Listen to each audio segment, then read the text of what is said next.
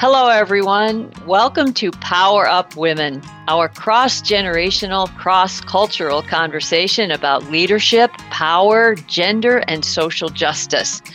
I'm Ann Doyle, a baby boomer granddaughter of Irish immigrants, a single mother of a millennial son, and the author of Powering Up: How America's Women Achievers Become Leaders.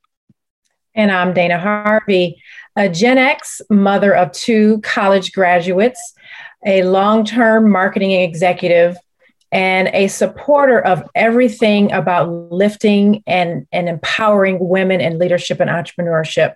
So I stand with you, Ann.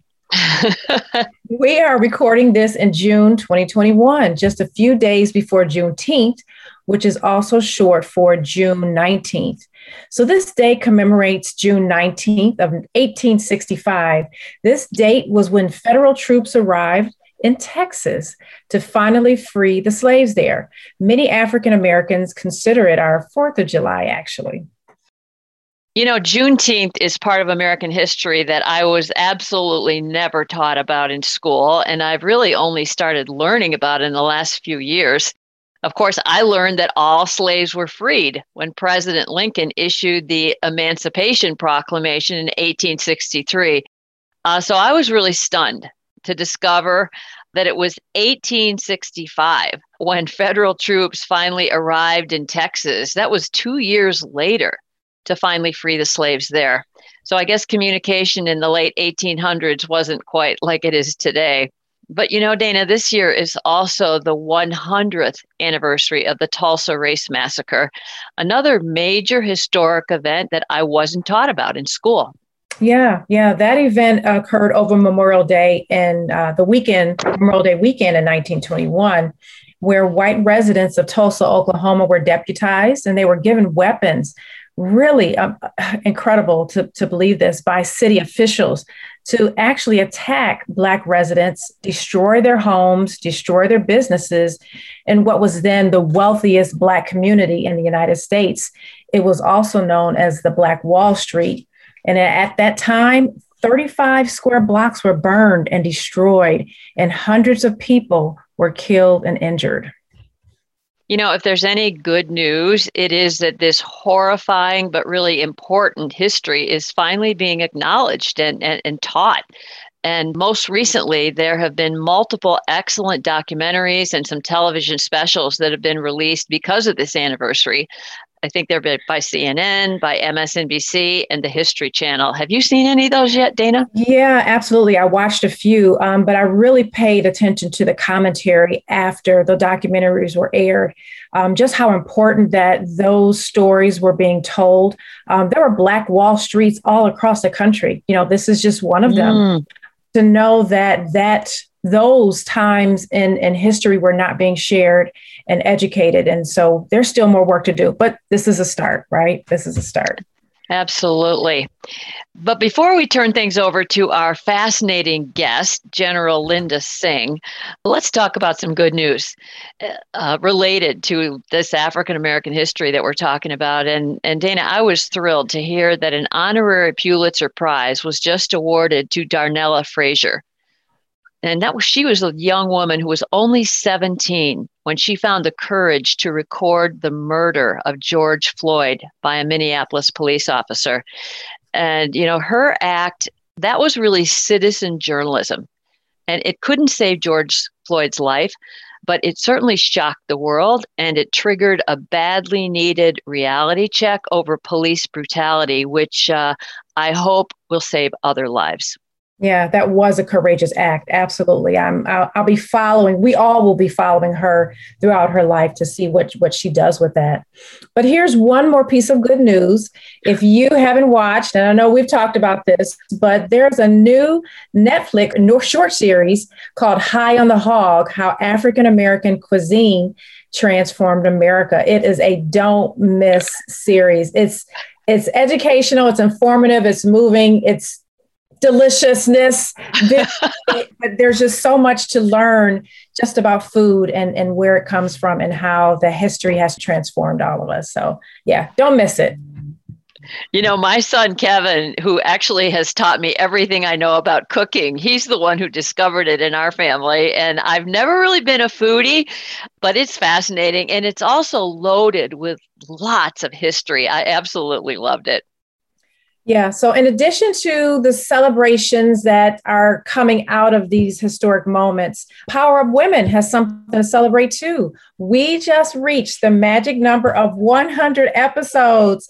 And Yay! yes, I know. It's been so much fun for me to co host with you this year and just going back and listening to some of the important thought leaders that you've interviewed over the past 2.5 years. This has been a great experience. Thank you. Well, you are a great addition to this conversation, Dana. But we do occasionally like to draw attention to some of our previous episodes, particularly when, the guest has a strong connection to current events, such as the African American history that, you and I have just been talking about. When you first recorded this conversation with General Linda Singh, she was making national news, not only because she was the first African American and first woman to head up all military operations for the state of Maryland, but because her leadership team was the first all-female National Guard command staff in the United States. That was fantastic. Just exciting to see. Oh, yeah, she's pretty impressive. Adjutant General Linda Singh is a leader who believes in the value of really talking openly about difficult issues. And she spoke very candidly with me about racism, about sexism, and sexual harassment and assault, including her personal experience as well as in the military. So she was working on her second book at the time that I did that interview with her. But What's in Your Box? Designing the Life You Want has just been released. And once you meet Linda Singh, I am sure you will want to read it. Enjoy. You need to get in the game. You can't play this game of leadership or this game of life from the sidelines. You have to get on the field or on the court, whatever it is. You're going to have to take some risks.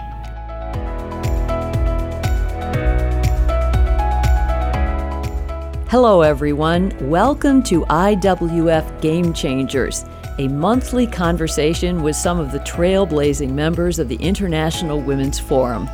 I'm Ann Doyle, president of IWF Michigan, and your host. The IWF is a global network of more than 7,000 highly accomplished women leaders from 33 nations, policymakers, executives, pioneers, and instigators of change who share a commitment to advancing women's leadership. And each month we talk with one of these trailblazing leaders as they share stories of lessons learned and insights gained from their journeys. So let's talk about life in leadership.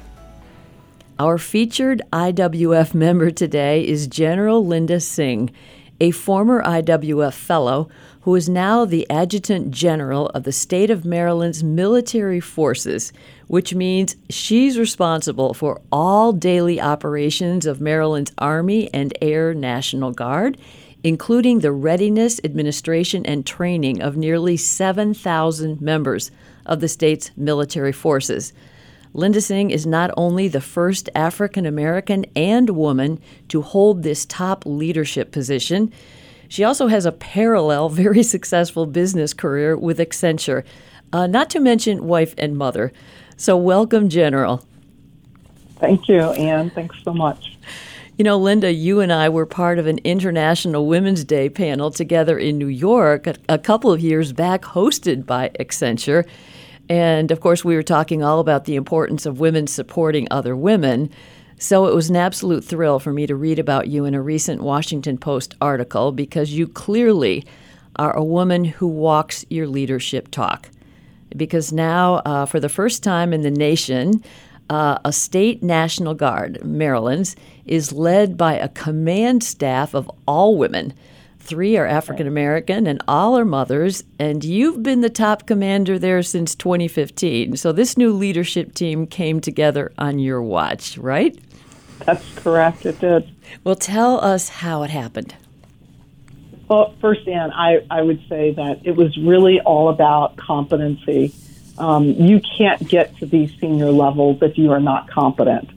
And I want to make sure people understand that the women were not selected because they were women. They were selected because they were the right individuals and leaders for the job. And so when I think about a year ago, maybe a little bit more than a year ago, when we were doing what we call succession planning, right? We're looking at the future leaders and where we think things are going to line up. That's when I first started seeing that I had the potential to have, female leaders up underneath of me.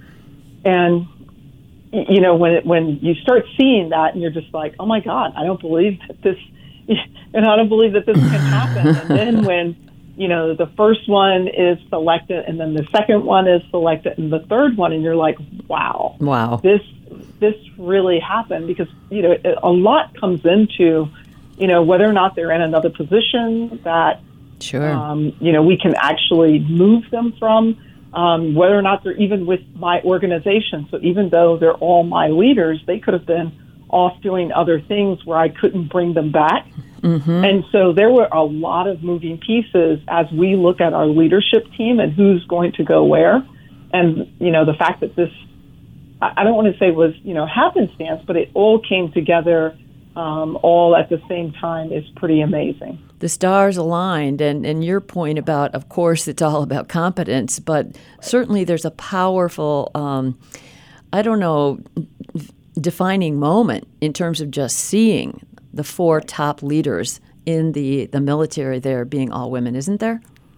There is, and I think it says a lot to the rest of the force. And it's not about we don't value male leaders, because we wouldn't be where we are if it weren't for the males that have been supporting us and that have been at the table to have those discussions. And so when I think in every single one of these, these women's case, there was a male sitting at the table, pushing and supporting them getting into the right roles. And so I think that's the one thing that I want people to really understand, how, we really do have to work together. And a lot of times we may not be the ones at the table. And if we're not the ones at the table, then who is going to be our spokesperson? Who's going to be our sponsor? Mm-hmm. And that to me is very important. Mm-hmm. It was really just over about 3 years ago, I believe, that women were granted the right to serve in combat posts in the U.S. military. And I know you served in Kosovo and Afghanistan. You earned a Bronze Star. Why do you believe, which I imagine you do, that it's important to serve in the military? I guess that's kind of a follow-up on your point about having a voice at the table. Right. I mean, serving in the military it's tough, right? It's one of these things where you have to be willing to serve when other people are not. And I say that because the percentage of individuals that serve in the military is still very small, and it is an all-volunteer force. And so when we think about that, I really say to folks that you should serve, whether it's in the military, government, federal government, local government. I think that you should serve. But serving in the military, you gain leadership skills that I think are, not matched in any other place, right? You get that leadership training, and it is very different. It adds something to your portfolio that I don't think you can get anyplace else. Well, that's fascinating, because you have had this parallel career with Accenture. I mean, a very well-respected company that does a lot of work in terms of developing leaders with all of their clients. And so I kind of hear you saying maybe you've developed or learned different leadership skills in both places. Is that right? Well, yeah. So I just want to make sure everyone understands that I retired from Accenture in 2016, but when I was working the parallel, okay, I found that the two were very complementary to one another. Mm-hmm. But I would say that the position that I'm in currently today, I could not have experienced the things that I have. I would not have been able to do the things that I have if I was not in the military. It would have been no way possible. And so while the two have been very complementary for me, that's not always the case. I think people have challenges trying to figure out how do they make the military skills applicable to their civilian careers. Well, let's go back. There's so much to talk about, and but I want to let's go back to your personal journey. And I know that you have written a book, which I'm dying to read, called Moments of Choice: My Path to Leadership. But take us back a little bit to the young Linda Singh in terms of how you began this journey of your own life. Well, if I go back to when I joined the military, at the time I was a high school dropout. So I dropped out of high school because I had left home at the age of 16 after being put out of my home because I told my parents that I was sexually assaulted by a family member, and it just didn't end well, right? I mean, there's all kinds of things that happened, and so I ended up finding myself homeless at the age of 16, trying to work and trying to take care of myself, trying to figure out where was I going to live. And one day I got the opportunity to speak to a Maryland National Guard recruiter, and this is almost 38 years ago. June 3rd is my 38-year anniversary. And that recruiter, talked to me about the benefits. And, the first time that I seen him, I didn't talk to him. When I came back, I was on break at work. And when I came back, I stopped to talk to him. And it was a kind of a recruiting table set up in the mall. And I will tell you, that conversation that day was a change in my life. And when I say it was, I didn't know it then, but when I look back at it now, if I wouldn't have stopped and had that conversation, I wouldn't have joined the National Guard. I wouldn't be in the military, and I wouldn't be where I am today. But these conversations are two-way because you had to take the initiative, but the person who was staffing that table or that day also had to not discourage you. Yes. What do you remember about that person? Well, I remember that he was very persistent, and he was telling me all the great and wonderful things about the military. So let's face it, he was a good recruiter. But this was still 38 years ago. I mean, women going into the National Guard, it was still pretty new. Well, and that's what I think, So I went back and looked at my enlistment contract to say who signed, because I was a general officer right when I took this job. I went back and I said, I want to know who the recruiter was because I'm wondering if they're still around. Right, to find him. I was a little shocked because I knew the recruiter. I had known him pretty much all his career, and he had retired. He's a civilian working down at National Guard Bureau, and I told my folks, I said, I need the Sergeant Major's contact information because I want to call him. And, Great.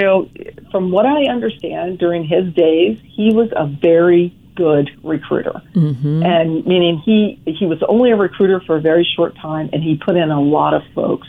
And so what that says to me is that he did not care whether it was male or female. Right. He was doing his job at recruiting the numbers he needed for the organization. And when I think about it, that's the way he's been pretty much all his career. And so now that I know, who it is, it doesn't surprise me. Did he remember that? I mean, obviously you're well known in the state now as the top general, the top in command there. Did he remember that he was the one who brought you in? He did not, because my name was different. So I've gotten married. Yes, so my name had changed a couple of times. So he did not realize I was that same person. And when I called to tell him thank you and that, he was the recruiter who recruited me into the Maryland Guard. And, oh, by the way, I want to thank you for probably saving my life. Wow. He got really silent. And I would have to say that he was emotionally moved. Yeah. But I wanted to make sure that he knew because Yes. I didn't think that he did. Because if I didn't put two and two together, he surely did. Yes, as your name was different. And I think that's an incredible point. That whole idea about thinking back to who were the people that were key in crossroads maybe in our lives, and to go back and to thank them. Yeah. And I'm thankful that I actually had my enlistment contract from back then so that I could go back and look at it. Right. And now I've actually put together a recruiting presentation that I use to talk to my recruiters. I use to talk to recruiters of other organizations to get them to see that they're an entry point into an organization, but they could, in fact, be helping to make decisions that change people's lives because they don't really know the situation that someone's in. And so they need to think about their job as not just a recruiter, but they need to think about their job as being a catalyst for change for someone. Right. Well, I also know from reading the Washington Post article about you and the fact that the state of Maryland has made history here as the first state with all women commanders. It wasn't all easy. I mean, that first person certainly encouraged you. But share with us some of the challenges that you had along the way, including I read that some of the male leaders in the military laughed at your ambitions to become an officer. Yes, they did. So there was, it's funny because I don't remember this person's name, but there was one individual that he clearly told me that I did not have the patience and what it takes to become an officer when I was saying that I wanted to go to officer candidate school. And so, that one sticks out in my mind. When I first entered into the military and I was at my one of my first schools, I was told by an NCO that he didn't want women, serving in his military. And I'm like, it just, when you have those types of things that come up, and granted, I haven't had a lot of them, but when they do come up, it really makes you take a step back. And I think now what I've learned is I would much rather deal with the people who are willing to kind of tell you to your face versus the ones that are kind of lurking, in the shadows and they're not willing to tell you, but they're doing everything they can to not support you. Right. And that to me is a bigger danger. That's what we see a lot more because it's harder to identify. Right. Well, oh boy, this opens up a whole little lines of conversation here because the whole topic of sexism, but also racism, and you've had to deal with both clearly. And what you just said about it's easier to deal with people who are going to come right out and say, I have these prejudices versus those who we all clearly have them. What is your perspective right now? I mean, let's separate these two, okay? Let's just tackle sexism for a minute in terms of differences that you have seen in terms of male and female leadership styles, perhaps, and advice you give to other women who are still encountering all kinds of sexist discrimination. Yeah, I think, so I've actually looked at a lot of research in this area. And so what we find is that the decision-making skills for men and women there's no difference, even though we use different parts of our brains to be able to do it. There's really no surface level difference. But what I will tell you is that, the women leaders that I've had and the ones that I've worked with, they work hard. And I'm not saying that the male counterparts don't. It's that they feel like they have to work so much harder. They are doing, double time and triple time because they are still trying to ensure that they're being considered as equals. And so you almost have to say, well, why is it that way? I mean, why is it that, the males can just do their job and be recognized, but the females can do their job and not necessarily be recognized? And so I've really tried to ensure that just myself as a leader, I'm seeing, all of my folks from the same playing field. I'm looking at their capabilities, and I'm not letting gender impact the way I see them as leaders. But I am being sensitive to the fact that if they are parents, right? Because I have, individuals who are mothers. I have individuals who are fathers. I have individuals who are single parents. And so you do have to be kind of cognizant of that to understand, are there things that could be different for them? Because I've kind of gone through all of those kind of paths, and I've had all those experiences. And so it's easier for me to then have that conversation with them about how do you not find balance, but how do you set those expectations so that you can still maintain your family life and then do what you need to do as a leader. And those are the things that I think women are more willing to have the conversation on some of those hard things where men are a little bit uncomfortable. Well, when you start talking about gender, you can't avoid the topic of sexual harassment and assault. Still a big issue in the military. You have been very open about what you suffered as a young woman and your personal experiences. So why is this so difficult to solve in the military, where there is a chain of command that's maybe clearer than in other organizations and corporations? Right. So first off, some of the behavior that was allowed in the past and some of the things that we tolerated, and I would have to say that in some cases, we, i.e. the overall, pool of women, need to not tolerate as much as we have, right? We can't tolerate the dirty jokes and all of that stuff because it does more harm than it does good, right? And so sometimes we'll just brush it off. And I've done it myself where, you're in an environment and it's all males and you just say, well, boys will be boys. And so you're saying we can't do that, huh? No sense of humor. You have no sense of humor, Linda. Well, you can have a sense of humor. It's just that you have to know when things cross the line. And so, and my team will tell you is that, we can joke and we can kid around. And I've actually had commands where almost my whole unit was males. And I could joke and kid, but they also knew when they could not cross the line. And I think that's the key thing. And you have to start having this level of respect for one another. And so I think in the military, we're still seeing it because what is acceptable in society is not it's not acceptable in the military. We have a much tighter requirement on what we will allow and what we won't, just because of our jobs and the nature of what we do. The former president of IWF International, Barbara Barrett, has just been nominated by the president to serve as Secretary of the Air Force. Yeah. And she has an incredible background. I'm sure she'll do an outstanding job. But we're both hoping that she can tackle this issue. And I know that you have said that an important piece of this is what women have to do, including what we accept, but also maybe speaking up more?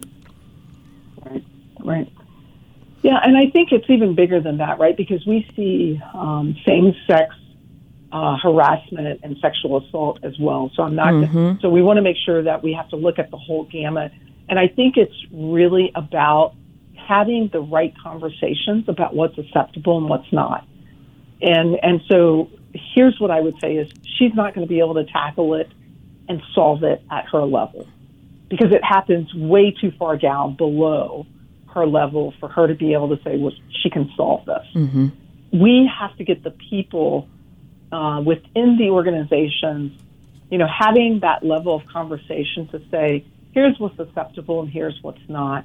PowerPoint slides doesn't necessarily always get at this. It's about the conversation and developing a level of respect for one another and knowing that, we should be able to work side by side. And I should not have to worry about whether or not, if we're working late, is this individual going to turn this into something where we've got to take action now, right? Because they've come on to me, or they decided that they wanted to have this level of power over me. Mm-hmm. And so I think we really need to start having conversations at a much different level and very early on. And it shouldn't be left to a once a year or twice a year presentation. It should be a normal part of business. This whole Me Too movement that we've experienced in terms of the last couple of years, it made me think. I'm one of 7 children, and I have 3 brothers. And when we had daily headlines about this, it occurred to me, I wondered why none of my brothers ever said to me, "Hey, Ann, have you ever had any of these experiences?" Mm-hmm. And it made me think that maybe it was because I never talked about them. Right.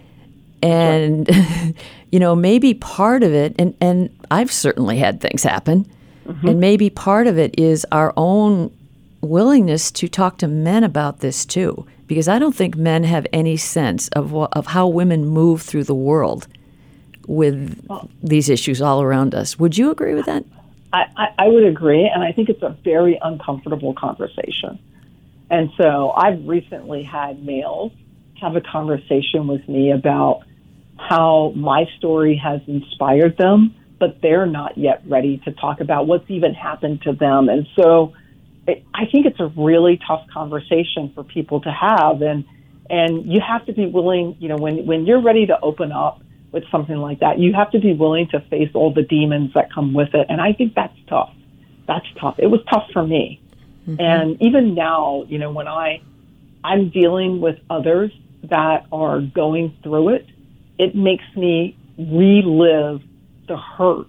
Mm-hmm. And I have to be able to now I can separate myself from it and to say, I'm in control and I don't need to feel that way, but I still relive it every time I see the pain that someone else has to go through because, someone has taken and stripped away their power. Yeah. But I think I hear you saying it's worth doing it. It is. It is. Mm-hmm. And let's talk about racism, because you certainly have endured that, plenty of it, I'm sure. And do you feel, there's a lot of feeling in this country that maybe there's that we're slipping in so many ways in terms of lack of respect on many, many levels, and racism is definitely a piece of that. And sometimes I always hope that it's darkest just before the dawn. Do you sense that the U.S. culture is on the verge of a new willingness to maybe talk about the deeply ingrained racism in our culture? I don't think we're there yet. I think that we need to. Mm-hmm. But what I'm seeing is that and you see it in the news, and I don't know if the news is just making it more, if it's just putting it out there a little bit more, and maybe we're only seeing, touches of it, but that's not the sense that I'm getting, and that's not what I'm kind of seeing happen around even myself.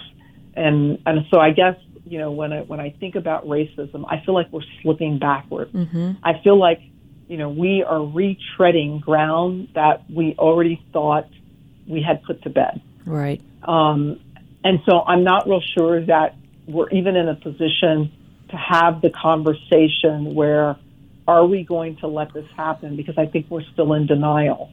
But when you look at history, right, history should tell us that when you're faced with things like this, you can't let off of the gas. Like, you are going to have to go back. We're going to have to retread some ground in order to be able to gain even further momentum.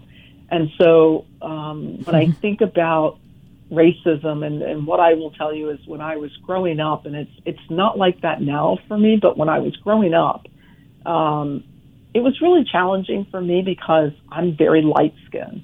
And so therefore, I didn't fit with the blacks. They would make fun of me at times, and I didn't fit with the whites because I wasn't black enough and I wasn't white enough. And that was a very real thing. And so now I'm so glad that, people see it differently, but I'm not going to say that we are out of the woods because racism still exists. I just think the way that we're starting to see it kind of materialize now is a little different than what any of us would have experienced. So those of us who care about reversing this slippage and moving forward, what are you doing? What would you hope that others can do instead of just passively observing what's going on? Right. I mean, we've got to have the conversation because it's clearly, this starts popping up when people are in fear of losing something. So we need to understand what is it that we need to have the conversation about, what's going on, and we have to listen to one another. And I think that we need to spend a little bit more time doing that and maybe a little less time in our cell phones. And that's leadership. I mean, courageous conversations is certainly part of leadership, right? Yes, absolutely. Absolutely. Any last advice, wisdom you'd like to share with our listeners who aspire to leadership roles and, continuing to help us move forward, whatever their fields? The thing that I want people to do is, I know that this is kind of an old saying, but, you need to get in the game. You can't play this game of leadership or this game of life from the sidelines. You have to get on the field or on the court, whatever it is. You're going to have to take some risks, and that's what I think that most people, they don't necessarily want to step into leadership roles because they feel like, well, what if I'm not going to be successful, and what if I fail? What I tell my folks is that you need to figure out what are you willing to risk to be able to, make an impact and to have things a little differently. And if you're willing to accept some level of risk, then you need to step forth into this leadership path. And I would like to see more people doing that. I really would. I love it. Thank you so much, General Linda Singh. Thank you. Adjutant General of the Maryland National Guard. Former Accenture retired executive, mother, wife, and commander of the Maryland National Guard, which made history recently as the first state with a command staff of all women. And thanks for joining us, everyone, for this episode of IWF Game Changers, a conversation with some of the trailblazing members of the International Women's Forum. I'm Ann Doyle, president of IWF Michigan and your host, and we hope you'll join us again as we talk about life in leadership.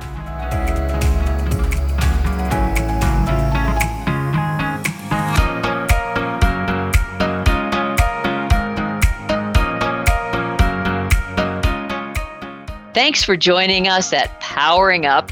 If you like this episode, Dana and I hope you will subscribe, share us with your networks, and better yet, rate us on Apple, Google, or Spotify podcasts. And Dana and I would love to hear from you through our Power Up Women Facebook group. And remember, when one woman rises, we all rise. Don't forget to reach back and lift others up as you climb.